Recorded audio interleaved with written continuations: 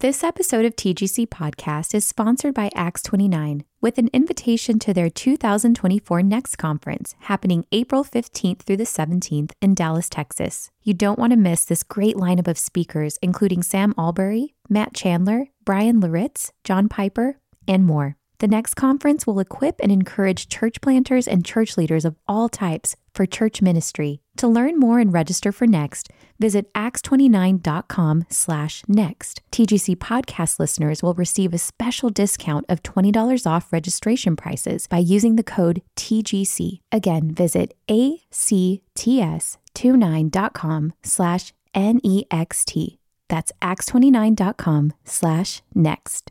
This episode of TGC Podcast is brought to you by Moody Publishers. Do you long for a close community?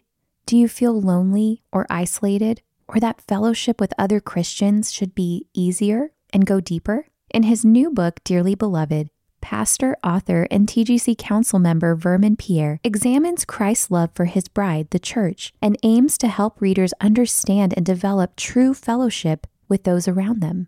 Learn how to love others well, practice presence, and develop unity in the church when you purchase your copy of Dearly Beloved by Vermin Pierre, now available at moodypublishers.com.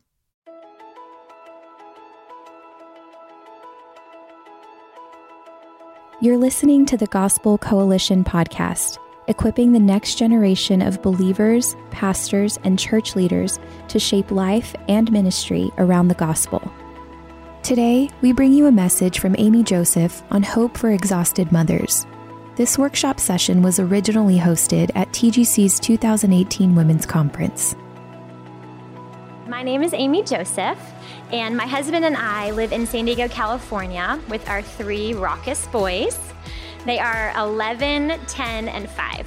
So that is a little bit of who I am. I want to give you, by way of introduction, 2 things that make me laugh, and 2 caveats, and then I want to pray a specific scripture that I've been praying for us for the past few months, and then we'll jump in.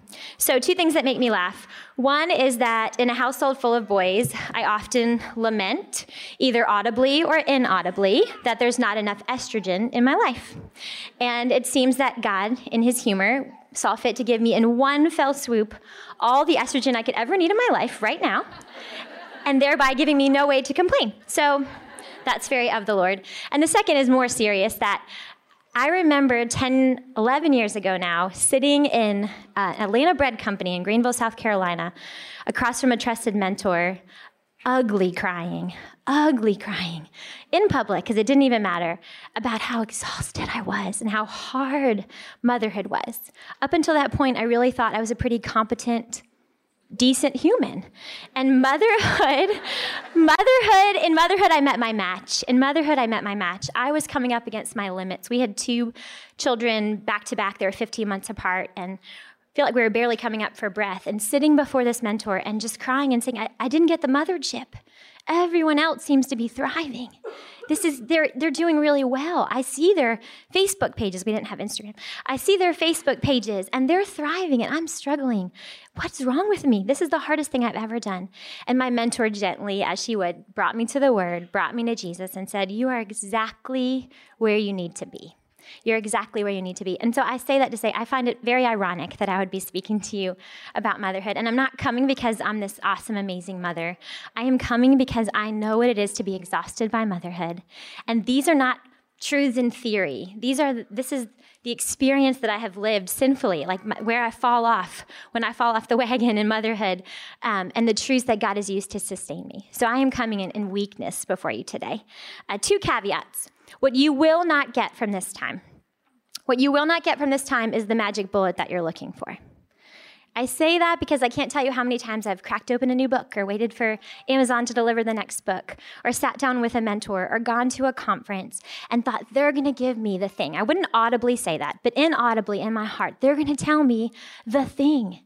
If I could just figure out the right sleep schedule, the right school, then this wouldn't be so hard, or wouldn't be so exacting and so exhausting. I'm not going to give you that because you know it does not exist. That does not exist. If you're expecting that, you're going to be sorely disappointed. I'm going to point you to the person of Christ, because he is what you need, and he is what your children need. It is not a formula. It is the person of Christ and the truths of his word that you need. Also, you will not be getting a bunch of practicals. There are so many practical things we can talk about in motherhood, as you know. Passies, no passies, diapers, no diapers, cloth diapers, regular diapers. All the things that we can talk about. Schooling is another one, right? We're not going to go into those things. And that's because motherhood sits differently on each one of us. And just like jeans. Need I say more? Just like jeans have certain qualities that make them jeans. Well, now they have the stretchy kind, so I don't know if that changes the game. But just like jeans have certain qualities that make them jeans, motherhood has certain qualities as Christians that we should share. There should be some principles that look the same in all of our lives. But there's a whole lot of room in motherhood for personalization, right? Jeans fit differently on you. And so you've got to go and figure out in your community, with your local church, with your husband, through processing and prayer, how this practically plays out in your life. Because just like Paul told the Corinthians when they were trying to figure out should they get married or not get married before Jesus came back, Paul said, each one needs to live as they've been called. I don't know your husband. I don't know your children. I don't know your context, your church. I don't know your struggles, but the Lord does, and your community does, and your local church should. And so they can help you work out the practicals. So we're not going to get super practical, but I do hope that you leave here with some perspectives and some paradigms and a few principles, right, that you can go back home and you can kind of slowly work out into your life, because motherhood sits differently on each one of us. Okay, I have had a group of amazing prayer warrior women praying for you guys very specifically this scripture from Hebrews 12. The context of Hebrews 12 is Paul is writing about the discipline of the Lord. The Greek word for discipline is training. Okay, training. So it can be positive or negative. Fitting that we'd be talking about training, because most of motherhood involves discipline, which we tend to think of negative, but again, biblical connotation is just training, right? We're often training our children. And in the midst of training our children, God is training us, right? And Paul's exhorting the Hebrews to not grow weary in their being trained, because it's hard, right? No discipline at the time seems pleasant but painful. But in the end, it produces the peaceable fruit of righteousness in those who have been trained by it. That's the context. So this is what Paul says, Hebrews 12, verse 12. This is what I've been praying. Therefore, lift your drooping hands, strengthen your weak knees, and make straight paths for your feet, so that what is lame may not be put out of joint, but rather healed. So the Greek words there for weak and drooping imply neglected, slackening, loosening, relaxed, wearied because exhausted, right? It's easy as mothers to get out of whack, to become disjointed in our motherhood. And what we need, and what I'm praying God would do through this time, is ortho. That's the Greek word there. Make straight, to ortho, orthodontist. Make straight your teeth. Make straight the places in our motherhood that are weary and that are disjointed and that are out of whack, right? That he would make them straight with his word. That's what I want to pray. So I'm going to pray to that end, and then we're going to jump in. God, we are thankful that you have entrusted to us eternal souls. That's insane. People that will never not live are in our care. And that can be a very heavy burden. Father, that can be exhausting. And it's easy in the exhaustion to grow weary and to get disjointed and out of whack. And so I pray, Father, you know every woman in this room, and you know the places that they're weak and their hands are drooping and their knees are knocking because they're tired or they're struggling with their sin or their children's sin or a particular situation. And so I pray that your word would come and it would make us straight, that we would walk the highway, the rut of righteousness, the highway of holiness, of motherhood until we see your face. So do that, Jesus, through these weak words. In Jesus' name, amen. Okay, so that is what I have been praying for you, my friends, from the beginning. Keeping. So much keeping in motherhood, right? From the earliest days of motherhood, you are keeping. You're keeping track of how much they nursed, how many poopy diapers they had, how many wet diapers they had, their immunizations, the pantry, the soccer schedule, the cleats. Not to mention the emotional needs of our children, the relational needs of our children, right? We are keeping so much. And my premise for today's talk is this. It's simple. But in the midst of our keeping, we are kept. In the midst of our keeping, we are kept. And they are kept. So this whole talk is going to revolve around that thought of the keeping ministry of Jesus. It's a really simple thought. Most of us would intellectually assent to that. Yes, Jesus keeps us. But I believe that if we actually lived like women who believe that, our hearts would be changed. And then our homes would be changed. And then our neighborhoods would be changed, and our churches would be changed, and the world would be changed. If we truly started to live like people who believe that Jesus kept us, right? Because you're in this room, I believe you to believe that Jesus is the center of all things. Okay, Colossians 1:17 says that Christ is the center of all things, and in him all things hold together, right? We know from Romans 11, for from him and through him and to him are all things. To him be the glory. We know that he is the center of redemptive history. He is the perfect man. He is the one to which everyone has been pointing. He's the center, right? If only it were that simple to live that way. If only it were that simple to live that way. That is what is true. Jesus is meant to be the hub of our hearts and our lives, and the hub of their hearts and their lives, and the hub of our parenting. But it is all too easy to let that center slip. So there are two main ways that I think we let our center slip. And what I want to do is I want to look at it from an external lens. So what's happening above the surface? And then I want to give you kind of two remedies. And then I want to look at it from an internal lens. So what's going on in our hearts underneath that behavior, right? And then I want to take us to the eternal truths of how we are kept by Jesus. Okay, and then we're going to end. That's it. That's where we're going. The first way that we can kind of fall off the ditch, into the ditch of believing lies in motherhood, is to let ourselves creep to the center, is to let ourselves creep to the center. Self-actualization, it's a sociological term, but it basically means to realize your best self. It's kind of at the root of a lot of the prosperity stuff. It's at the root of a lot of the Target journals and the coffee mugs and the glitter stuff. Carpe diem, seize the day, you be you, glitter and glam, shine brightly, right? All of that, underneath all of that is this message of self-actualization. That you need to realize yourself. If you've got passions, you got to follow them, right? If you've got desires, you got to do them. If you've got gifts, you got to invest them. That's what our culture is telling us. So I work for a church in Encinitas, California. And when you drive to this coffee shop that a lot of our staff people meet at, there's this incredible garden right on the ocean. Beautiful. And you're driving by and you're like, that's amazing. And then you look at the name of the garden. And it's called the Garden of Self-Realization. And then even sadder to me is that next to it is a church building that has been taken over and called the Fellowship of Self-Realization. And that might seem pretty far-fetched for maybe the Southeast or more of like Bible Belt, but that's where our culture is moving, and it's moving there quickly. Right? You do you. You invest you actualize yourself now. No one else is going to take care of you, so you've got to do it. Right? And we know as Christians, we wouldn't ever obviously say, I'm going to put the self of my center of my life right now. I'm going to minimize my children and I'm going to maximize myself. We would never do that, right? We would never do that. But our size and our schedules betray us.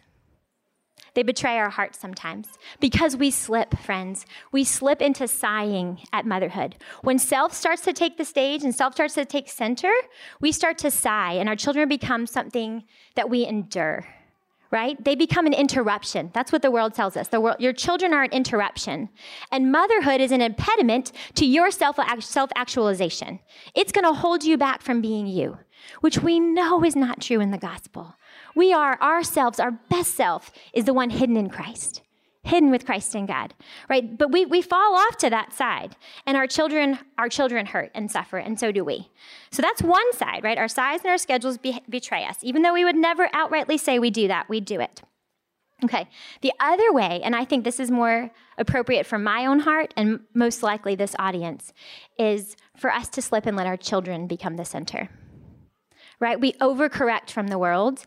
And if the world tends to minimize motherhood and to make it as small as possible so self can be as big as possible, just feed them, clothe them, make sure they get to school alive, that's winning.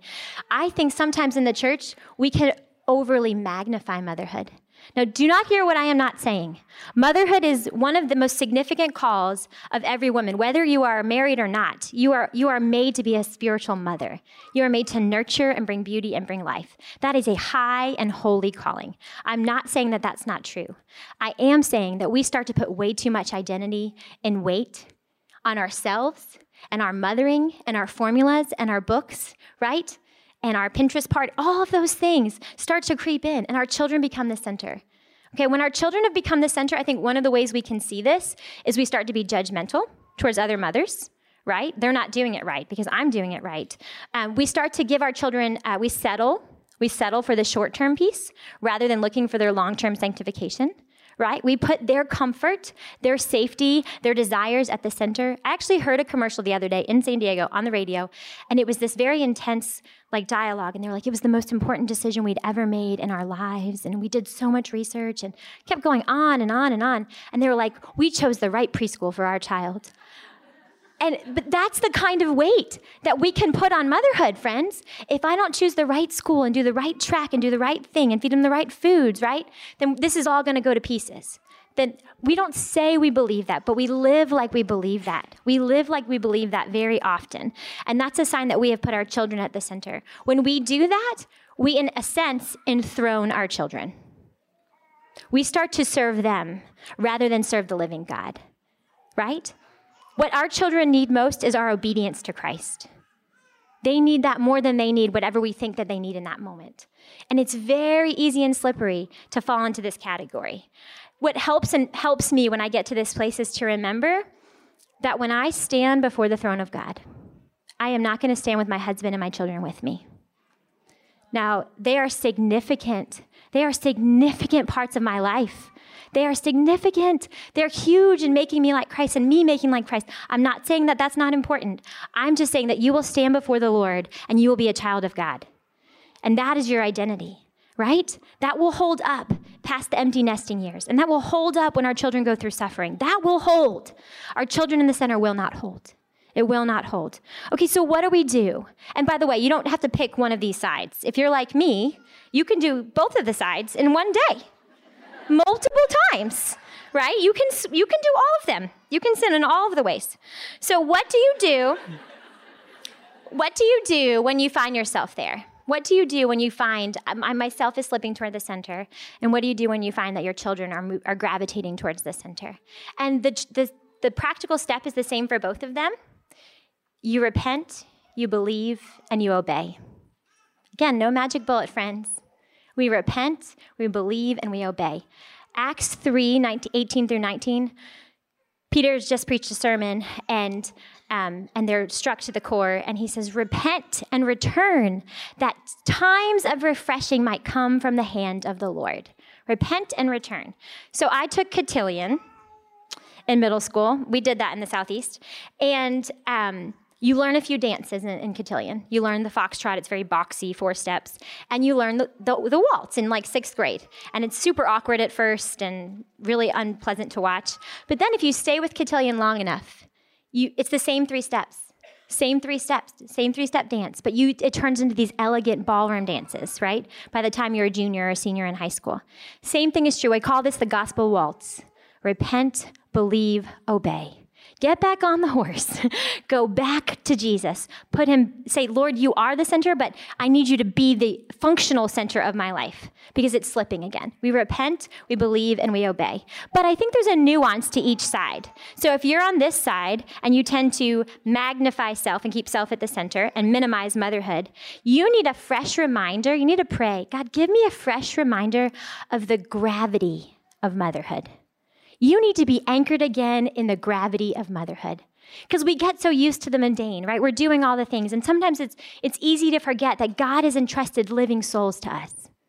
That we're going to be responsible before God for the way we raise them. That is weighty. That is not light. That is far more than making the cute cupcakes. That goes to their heart, right? So you need to be reminded of the gravity of what God has given us in motherhood. This is an incredibly high and holy call, no matter what the world or your flesh tell you, okay? On the other side, you need to be reminded of levity, lightness. Okay, so because Christ is at the center, he holds. He can handle the weight of the world. He can handle the weight of suffering and emotional disabilities and bullying in school. He can handle those things that we can't handle. And so when he's at the center, we will not crush things. We will not crush things. Levity. And I don't mean levity that means we overcorrect and just drop off responsibility, that we don't care at all where they go to school, right? But it's more about our hearts. What's compelling us? Is faith in God compelling us in our parenting, or is fear compelling us in our parenting? Is faith compelling us, or is fear compelling us? Levity means coming under the yoke of Christ. So Matthew 11:28, come to me, all you who labor and are heavy laden, and I will give you rest. Then what does he say? Take my yoke upon you and learn from me. He says, come under my yoke. I thought you were going to make me free. He says, no. Freedom does not come from getting rid of the burden. The burden of motherhood will be with us for the rest of our lives. He says, freedom comes from being attached to me. I am your yoke fellow. And when they would yoke oxen, they would yoke an immature oxen with a mature oxen. And so this picture of coming under and feeling the weight lifted because we are with our yoke fellow, Christ. And yes, these things are hard. And yes, there are heavy decisions to be made about schooling and parenting and all of those things. But when we have Christ as our yoke fellow, the burden becomes light. And instead of enthroning our children, we actually are free to enjoy them. We're free to enjoy them and enjoy motherhood because it's meant to be joy-filled as much as it's meant to be exhausting. Okay. Okay, so that's what happens on an external lens, okay? So now I want to go under what's going on in our hearts that when we start to kind of move towards these off-centered thinking. And on one side, I think it's this idea that Christ can't keep us, right? We said if we believe that Christ kept us, it would change the way we parent. I think when we start to magnify self, right, it's because we're starting to believe that Christ can't keep us. I don't know about you, and I'm going to be candid. In the early years of motherhood, it was really hard for me to put my degrees on the shelf, and to put some passions on the shelf, and to not be able to run. I used to be a runner. Couldn't tell that now, but a long time ago I ran. And to stop doing those things, to lay those things down. And it felt like by the end of this, is there going to be anything left of me? Like, I'm feeding babies all over the place. There's going to be nothing left of me. There's this fear, and the world feeds it, and our flesh and the enemy feed it. What did two people have talked about what the serpent said to Eve in the garden so far in this conference? Did God really say? Doubting the character and the goodness of God. We are starting to slip into that. Did God really say he would keep you? Did he really say he was for you, right? That he's not going to withhold good things from you, that he's going to keep and hold you and preserve you? When we stop believing that, we start to assert ourselves, and we lose the ability to lay ourselves down. To Philippians 2, to take on the nature of a servant for our children. When we start to believe that he cannot keep us, that he cannot keep us. On the other side, if our children are at the center, I think it comes from the lie that he can't keep them. He can't keep them. So sure, he can keep the stars. He can keep orbits. He can keep care of the earth and photosynthesis. But he needs help with my kid. He needs my opinion. And he really needs, and we would never say that, friends, but we live like that, don't we? We live like he needs our help. We begin to forget that God can keep them, that God can keep them. We are about to take our children out of a private school, and God is calling us to go to a charter school. So all these things that I'm talking about right now are like, yes, God can keep my kids, because I am petrified. I am so scared because I am not believing that God walks with my children into that school, that he goes with them, right? I believe in that my decisions are at the center, not him. Okay, so what do we do? What do we do practically on this level when we start to see these fears? Fear that God can't keep us, and fear that God can't keep them. And I want to give you two, they're more images, a little bit more poetic, so sorry for the more linear thinkers, but Luke 7, the woman with, is it Luke 7? Yeah. The woman with the alabaster jar. So she comes to Jesus. He's about to go to be crucified, and she comes, and she brings an alabaster jar full of pure nard, which was incredibly expensive. Right? It was a very worthy gift. And she pours it on Jesus and anoints him. And the disciples are irate. They're irate. And what do they say? They say, what a waste. They said, that's a waste. And when we think about motherhood in the world, I think the lie we believe is that when we put our degree on the shelf, or when we forego the passions and put those things away for a little while, that it's a waste. What a waste of your intellect, or what a waste of the things you could be doing. You could be doing so much more, our flesh says, and the world says, than being hidden and changing these diapers, or catechizing your kid, or working through relational sibling conflict. You could be doing so much more. What a waste of your gifts and your passions and your desires and your time and your prime body. What a waste of those things, right? And when I think about those things, and I put them in a proverbial jar. I think, okay, so I have a desire for X, Y, or Z. or I have a longing for X, Y, or Z, or I have not seen the gym in 2 years. Whatever it is, those things feel expensive to me, right? And I put them in the jar and I think, Jesus, are you worthy? Are you worthy? What would it be like if at the end of the day, your unmet longings, the passions you're not using, the things you're putting on the shelf to invest in these children because you obey God and he's at the center and this is what he's calling you to do. What if all you did with them one day was pour them on the feet of Jesus and say, you're worthy. You are worthy. What did Jesus say to the woman when she did that? He said, leave her alone. She has done what she could. She has done a beautiful thing. And for ages it will be remembered. Jesus said that is not a waste. That is the most beautiful investment of your time and your life. So when you start to believe the lie from the pit of hell that God cannot keep you, you think about an alabaster jar and you think about how Jesus is worthy of whatever it feels like you are laying down for you to parent and to walk in obedience with God. So alabaster jar on this side. On this side, Exodus 2. And Moses' mama put in her beautiful baby, saved by the incredibly bold courage of the Hebrew midwives, putting him in a little basket made of pitch and sending him down the Nile River. There are crocodiles in the Nile River. I'm sure of it. It's got to be like the Everglades. I don't know if that's scientifically true, but I'm sure there were crocodiles. In my anxiety-ridden mind, there were definitely crocodiles in that river. What a radical act of trust and obedience. To say, God, you have given me this baby. You have spared this baby. You have plans for this baby. And you know what I need to do with him? I need to give him to you. I need to entrust him to you because he's best in your hands. You will keep him. You will do whatever needs to be done in this child's life. Suffering, hardship, whatever is coming, you can keep my child. He is your possession, not mine. I have him for a season to care for him, to shape him, to nurture him, but you write his story, not me. Right? What would it look like if we could put our babies in the basket and send them down the river to God? And this is where I need to be very clear. Do not put your babies in a basket and send them down a river. That's a really bad practical application from this. But I literally, once a week when I have my Sabbath time with the Lord on Sundays, I have to walk through and put my children back in the river and send them back down to Jesus. And whatever cares and whatever concerns are happening that week, I say, all right, public school. Okay, we're taking them out of a comfortable place. All right, they were bullied by a friend. All right, they have an issue with stuttering. And I put them in the basket and I send them down the river. And I say, Jesus, they're safer with you than they are with me. You are the center. You will hold them together. And I'm going to cling in faith to that promise. So those are the two images I would give you for that. So now I want to talk about the eternal. This is the good part. Her radical act of obedience in pouring out what was a very worthwhile thing at the feet of Jesus. Her not wasting it on Jesus. And Moses' mother putting her baby in a basket and sending him down a river are radical acts of obedience and trust. So on what grounds, if I'm you, I'm wondering, on what grounds are you calling me to do such radical things? Right, to lay my life down and to entrust the thing I love more than anything else on this earth to God. How am I going to do that? And the answer to that is, oh my gosh, I totally blanked. Is the eternal truth that I'm going to tell you right now.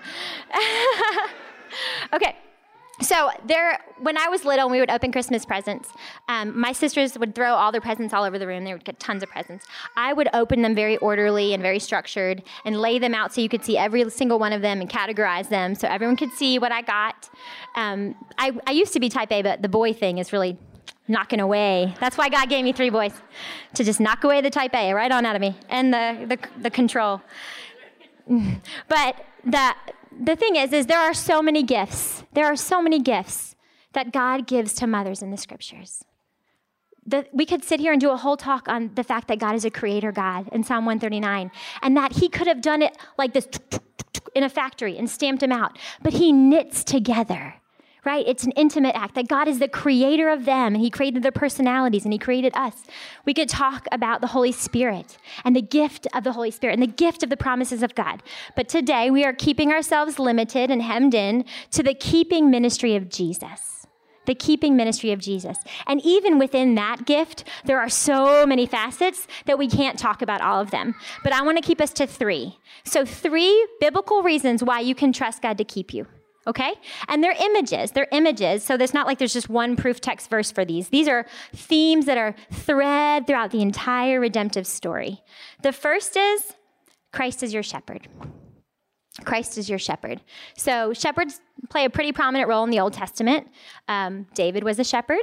Moses got most of his training years for what God was going to do for him, being a shepherd in Midian when he fled from Egypt. Shepherds are huge in the Old Testament. Psalm 23, everyone loves the 23rd Psalm, right? The Lord is my shepherd, I shall not want. I don't know a lot about shepherds, and I don't know a lot about sheep, but I do know a lot about chaperoning field trips with middle school boys.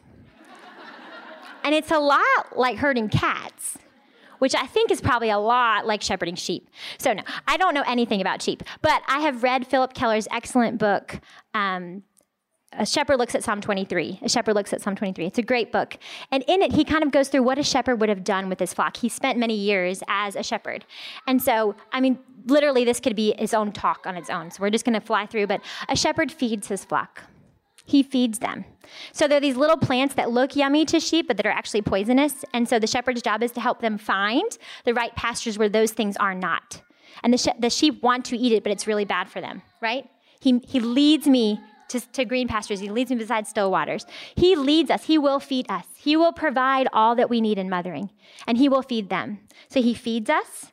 He protects, right? You know about the crook of the, he pulls you back in with the staff. That's how he would kind of grab the sheep by the neck and pull you in. They had a rod, so they had a staff and a rod, and the rod they would throw. It's like a big kind of wooden stick thing, and they would throw it at animals if they came. The rod was also used to inspect them. God inspects us. So there are these little parasites that you don't know until this is what it means to go under the rod. They would use the rod and go through their fleece and see if they had these parasites. And you couldn't see them from the surface. You had to get close up to inspect to see if they had these parasites. And then if they had them, he would carefully take them away, right? He inspects us. He looks for the things that will suck the life out of us and out of our children. He does that for us. We have a shepherd who keeps us. I already said he protects us. He enjoys the sheep. So one of our college students that we hang out with, her dad is a cattle rancher, and so they actually keep sheep. And so I was picking her brain a few weeks ago about sheep, and she said they really have personalities. She's like, you have the shy one and the loud one and the goofy one and the clumsy one, and you just kind of get to know them. And there's one that's always lagging behind. And so he knows the nuances of his sheep, y'all. I love John 10. What a beautiful picture. Jesus comes, and just in case we didn't get the picture, he's like, I'm the good shepherd. It's me, right? I lay my life down for the sheep. My sheep hear my voice, and they know me, and they follow me. I know my own, right? We have Christ as our shepherd. They have Christ as their shepherd. We do not have to give in to fear that he cannot keep us or keep them. He's our shepherd. And not only this, and this is where the Old Testament people might have expected. They might have expected God to come as a shepherd. They never would have expected him to come as the sacrificial lamb. Our shepherd is the lamb that was slain. And if he gave his son, he's not going to withhold from us or from our children. And his ways, walking his ways, is the way of life, right? If he's done that, if he's provided the greater, he's going to provide the lesser. And the fact that we can't trust God with the lesser is proof that we really don't believe him for the greater, right? Does that make sense? We say yes, Romans 11:32. He who did not spare his only son, but freely gave him up for us all. No, that's Romans 8:32. He who did not spare his only son, but freely gave him up for us all, how will he not freely give us all things, right? He said, he gave you this. He will provide this, right? He is not withholding from us. He is not withholding from our children, right? He is the good shepherd, and he is the sacrificial lamb that was slain. You are kept by Jesus Christ. Okay, Jesus as the vine tender. Okay, I'm going to read to you from kind of an obscure verse, so I'm going to read it because it's long, but Isaiah 5:1-3. Let me sing for my beloved my love song concerning his vineyard. My beloved had a vineyard on a very fertile hill. He dug it and cleared it of stones and planted it with choice vines. He built a watchtower in the midst of it and hewed out a wine vat in it. And he looked for it to yield grapes, but it yielded wild grapes. Oh, now, inhabitants of Jerusalem, men of Judah, judge between me and my vineyard. What more was there to do for my vineyard that I have not done in it? When I looked for it to yield grapes, why did it yield wild grapes? Do you hear Jesus' lament, God's lament? Right? There's one of these Old Testament images that kind of runs through is that Israel is the vine of God, that he planted it. And he says there, if you garden, I did all the preparation work. I got the best ground. I cleared all of the rocks out of it. I built a watchtower in it. I hedged it about. I gave it all that it needed, and it betrayed me, right? It didn't do what it was supposed to do. That's us, by the way. We are that vine. And then in the New Testament, what do we have? We have Jesus, the one who was the good stock, the one who was the true living vine. And what happened on the cross? He was cut off from the source. He was withered. He died. All of the life was cut out of him who created life, right? So that we could be engrafted into this vine. He resurrected. He is the living vine. And then we have John 15. All right, abide in me as I in you. Right? I am the vine. You are the branches. Jesus tends to our vines. He takes care of them. Careful attention. I have a garden, and I love my garden. It's not very fruitful, but I love it. We have a tree that we planted when we first moved to San Diego, and it was supposed to grow to be 8 feet, but it's a little dud, and it hasn't grown that much. But it grew an orange this year. One orange. And we all did like the happiest dance. I mean, our kids were like, this is the best orange ever, because it was our orange. And we grew it, right? If I give that much care to my little dud dwarf orange tree, how much more does that incredible infinite gardener give to us, his vine? We have no right to be his vine, as we're learning from the plenary sessions. It's because he loved us that he loved us. He grafts us in because he loves us, not because we've done anything. We don't have good stock, but we are now grafted into the vine, and we can abide, and his life can flow through us. And the world doesn't understand that because they don't know it and they don't have it. So when we believe the world's lies, we're not counting into the fact that we are grafted in to the living vine. Jesus tends us. He removes the things from our lives that need to be removed. He prunes us. He prunes our children. He is trustworthy. He is trustworthy. The last one is Christ as our advocate. Christ as our advocate. So Genesis 18, Abram is interceding on behalf of Sodom. God, they are just living wild. And God is fed up with it. And Abram shows us what this role of an advocate is. And he kind of does that brave, bold, faith-filled bartering with God a little bit. The right kind, not the wrong kind. And he says, if there be 50 righteous, right, would you spare the city? If there'd be blank righteous, would you spare the city? And then he gets down to 1. If there's but 1 righteous, would you spare the city? There wasn't 1 righteous, right? There wasn't 1 righteous. We have 1 righteous. We have 1 righteous. And it's Jesus Christ. And he was cut off. He was cut off from the Father. He did not hear the voice of love and affirmation that he heard his whole life from the Trinity. It was stopped at the cross so that we could hear the voice of love, so that we could hear his voice. And you know what he does now? Hebrews 7:25. He always lives to make intercession for us. He sits at the right hand of the throne of God, he who spoke light and life, and he speaks our name into the Father's ear. That's astounding. He speaks our children's names and their causes. He pleads their causes to the Father. We don't speak of Jesus in the past tense. All he ever was, he is. And he is eternally. He is doing now what he did then. He is advocating for you. He's advocating for your children. As mothers, we are great at advocating for our children, right? We're mama bears, right? Don't mess with my kid, right? I'll come in and state my kid's case. The fact that you have the God of the universe advocating for you should free you to radically trust him and invest your life in these children, but not put them at the center, right? To entrust them to him. Okay, we have an advocate with the Father, Jesus Christ the righteous, it says in 1 John. I wish it was as simple as, great, got it, check. Now I'm going to go live, and Jesus is always going to be the hub. He's always going to be the hub. I'm never going to slip into the hub mode, and my kids are never going to slip into hub mode. That's not how it works, is it, friends? Discipleship, sanctification is a long obedience in the same direction. But God will keep us, and it will take practice. It's going to be gospel waltzing, right? And it's going to be clunky at first. It's going to be a clunky dance. We're not going to look very elegant doing it. But it's going to be this beautiful dance that gets us all the way home to glory. And one day it's going to be beautiful. So I want to talk principally now. So we talked about the kind of big pictures. Externally, what happens. Internally, what's going on in our hearts. And then eternally, why can we trust this God? And like I said, those are just a few of the many ways that Jesus keeps us and he keeps them. Okay, so God will maintain mothers. He will maintain mothers. But he uses means. okay? He uses means, just like he created the laws of gravity. And by that means, keeps us on the earth, not flinging off into outer space. And he maintains us with the atmosphere. He uses means to maintain mothers, okay? And his means, this is simple. It's not rocket science. Y'all know these things. The means of grace, but particularly what I want to talk about are his bread and his bride. His bread and his bride. Leaning into his bread and his bride will help us to continually come back to the center when, not if, when we start to fall off on either side, right? Okay, so his bread. Man does not live by bread alone, but on the very word that comes from the mouth of God. When you're a mother, it's easy to think, well, one, you need to be realistic. There's a difference between the real and the ideal. So in the ideal, we get up and we have our coffee and we're sitting at the coffee shop. We get a couple hours with Jesus. You know how that's supposed to be. That's not realistic in this phase of motherhood. It will be. People tell me it will be. And my children are about to all be in elementary school, and I believe it will be. But in those early years and in different seasons, it's not like that.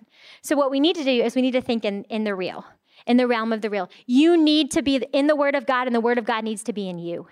And you need to be creative in the way you do that, right? I do, at soccer practice, I have scripture memory cards, and I just walk around the field, and I pray for the kids on the field. I pray for my kids. I pray scripture over their lives.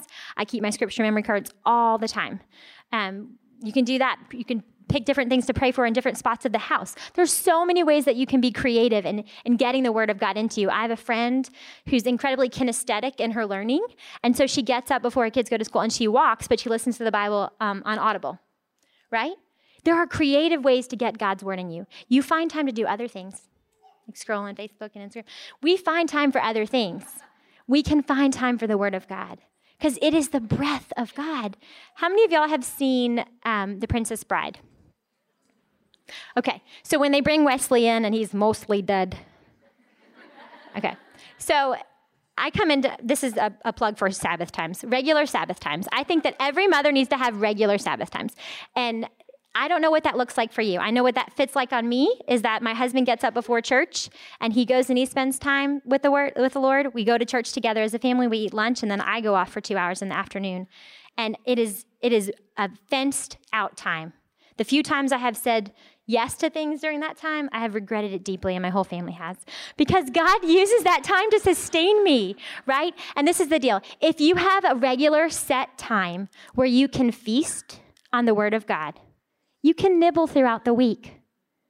You can nibble when the kid gets sick and your quiet time gets interrupted, or when the baby wakes up from the nap, or when the college student or their friend comes over, or the friend calls and needs your help and is having a hard time, right? You can be flexible in the week if you have feasted on the Word of God, right? So in my Sabbath times, God has always met me, and He's always given me an anchor for the week. And then when I start to get discombobulated by the waves of life, because they come quickly as soon as I walk in the door, I have an anchor line. I'm like, what am I thinking about this week? Oh, I'm thinking about Hosea 5, or I'm thinking about, right? So you've got to have a regular time where you can, extended time, where you can feast on the Word of God and do whatever it takes to get that. My husband is completely on board because he knows, and my kids are too, because they know that I come back a different person when I have met with the Lord, okay? And that's where the mostly dead thing comes in. I walk into the coffee shop on Sundays, and most of the time I'm like, this is a mostly dead person. And God takes the bellows of His Word and His Spirit, and just like Wesley, He just starts to slowly bring me back to life. And somehow, some kind of way, I leave the Starbucks to whatever amount of time I have hours later, and I'm ready to go into a new week with my children. I'm ready to go serve, right? It's hard when they walk in the door and there's immediate needs. I'm like, just a little transition time. But I'm ready. I'm ready to do that because I've feasted. You can nibble when you've feasted. That's His bread. I'm trying to think if there's anything else I wanted to say there. His bride. We need, the one thing I do like I was busting on the Target Dollar Zone a little bit earlier with the Carpe Diem and Shine and Glimmer and all that. But I do like the tribe shirts because I think there's something right about them because it does take a tribe to do this motherhood thing, right? You have got to have the right kind of friends around you. And they don't have to be, I think it's good to have one or two who are physically in your city and physically available. But I have kindred spirit friends that all I have to do is text them and say, I'm having one of those days. And they know what that means, and they say, I'm going to pray for you right now, and they'll tell me truth, right? You need to have women. And the scriptures that come to mind, the images that come to mind for this, for His bride, are Mark 2. the friends who bring their paralytic friend to Jesus. He's healing people, and he is paralyzed. And they bring him, and it's crowded. And they climb the roof. This is a crazy story. They climb the roof, dethatch it, and lower their friend down to Jesus. Okay? Do you have friends that would do that for you? That would say, you are off the deep end on these sides. You are struggling. What you need is not a meditative coloring book. What you need is to sit before the face of God. I need to get you before Jesus, and I'll do whatever it takes. I'll take the kids. I'll do the carpool. What is it going to take to get you before God? Sometimes you're the person on the mat, and sometimes you're the friend on the roof unthatching it and getting your friend before Jesus. But we need those kind of friends in our lives. Okay, and the other image is from Genesis 17. Moses goes up to the mountain. This is a crazy battle strategy, but God tells him, go up to the mountain. And when Moses holds up his hands, the Israelites do well. And when his hands drop, they go down. We don't know how long this battle lasted, but I don't think battles are quick things. It could have been days that he had to stand there with his arms up. And you know who helped him? Aaron and Hur. They held up his arms when they were too tired. Do you have an Aaron and a Hur? Do you have friends that will hold you up when this gets to be too much? Because there are seasons when it does. And will you be an Aaron and will you be a Hur to your friends? Will you set them before Jesus? Will you do the hard work of setting them before Jesus? Motherhood is one of the high and holiest callings we can ever do. It really is. It is a Herculean task. My friend says, I don't think that the people who climb Mount Everest the whole time are like, this is awesome. I love what I'm doing. This is the most fun thing on the planet. But it's a worthwhile endeavor. And so just the same way, motherhood is not always going to feel like the most awesome thing on earth. I don't think when they climb Mount Everest that they're taking selfies and feeling like, I'm so fulfilled. This is awesome. I haven't eaten and I have oxygen deprivation, right? They're not thinking that. They are set on the goal. And they get there, and when they get there, they look and they say, worthwhile indeed. Worth the training, worth the hours, worth the sleep, worth the hunger, all of those things, right? Motherhood is a Herculean task. God promises to keep us, and he promises to keep them. Okay, and we're going to keep doing this. We're going to keep struggling. We're going to keep sinning. We're going to keep putting ourselves and our children at the center. And I wish I could say, well, now I'm 11 years into mothering, and I don't do that anymore. But I feel more and more indebted to grace, not less and less indebted to grace. I'm not paying down the loan of grace. I'm becoming deeper and deeper indebted to God's grace as I do this. It is long and it is hard, but it gets quicker. You learn to repent a little quicker, and you learn to return a little quicker, right? And you learn to be the chief repenter. So God does not promise us ease or comfort, right? He promises that he will be with us and that he will keep us. He will keep us. And I want you to think about that, the last day, when we stand before the Lord and we get that well done, thou good and faithful servant. Thank you for putting that in the jar and pouring it out for me and calling me worthy. Well done for entrusting your children to me, because I had a far better story for them than the one you were trying to micromanage in your control, right? I have a far better story. I used to think that was like, that's the thing that keeps me going, is the well done. But as I think about motherhood and an honest assessment of my own heart, I think it's probably more what Jesus said to the woman at the alabaster jar. She has done what she could. I love that. I want Jesus to look at me one day and say, I know you were limited. I know you failed. I know you were exhausted. I know you didn't know what to do. I know that was hard. I know those children had hard seasons. I know they suffered. You did what you could. Well done. You have done well. You have done a beautiful thing.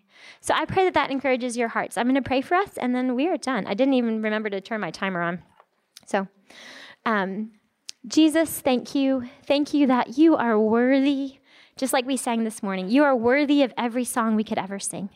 God, you are worthy of our entrusting our children to you and entrusting ourselves to you, God, because you're our advocate and you're our vine tender and you're our shepherd and our sheep, that you have given us your son, and so you will give us all things, that you do not withhold from your children. That is not your character. And so I pray that you would make straight the disjointed places in our hearts and the places where we're falling off on either side. God, make them straight by your word, to your glory and to our great joy. We pray these things in Jesus' name. Amen. Thank you for listening to today's episode of the Gospel Coalition podcast. For more gospel-centered resources, visit thegospelcoalition.org.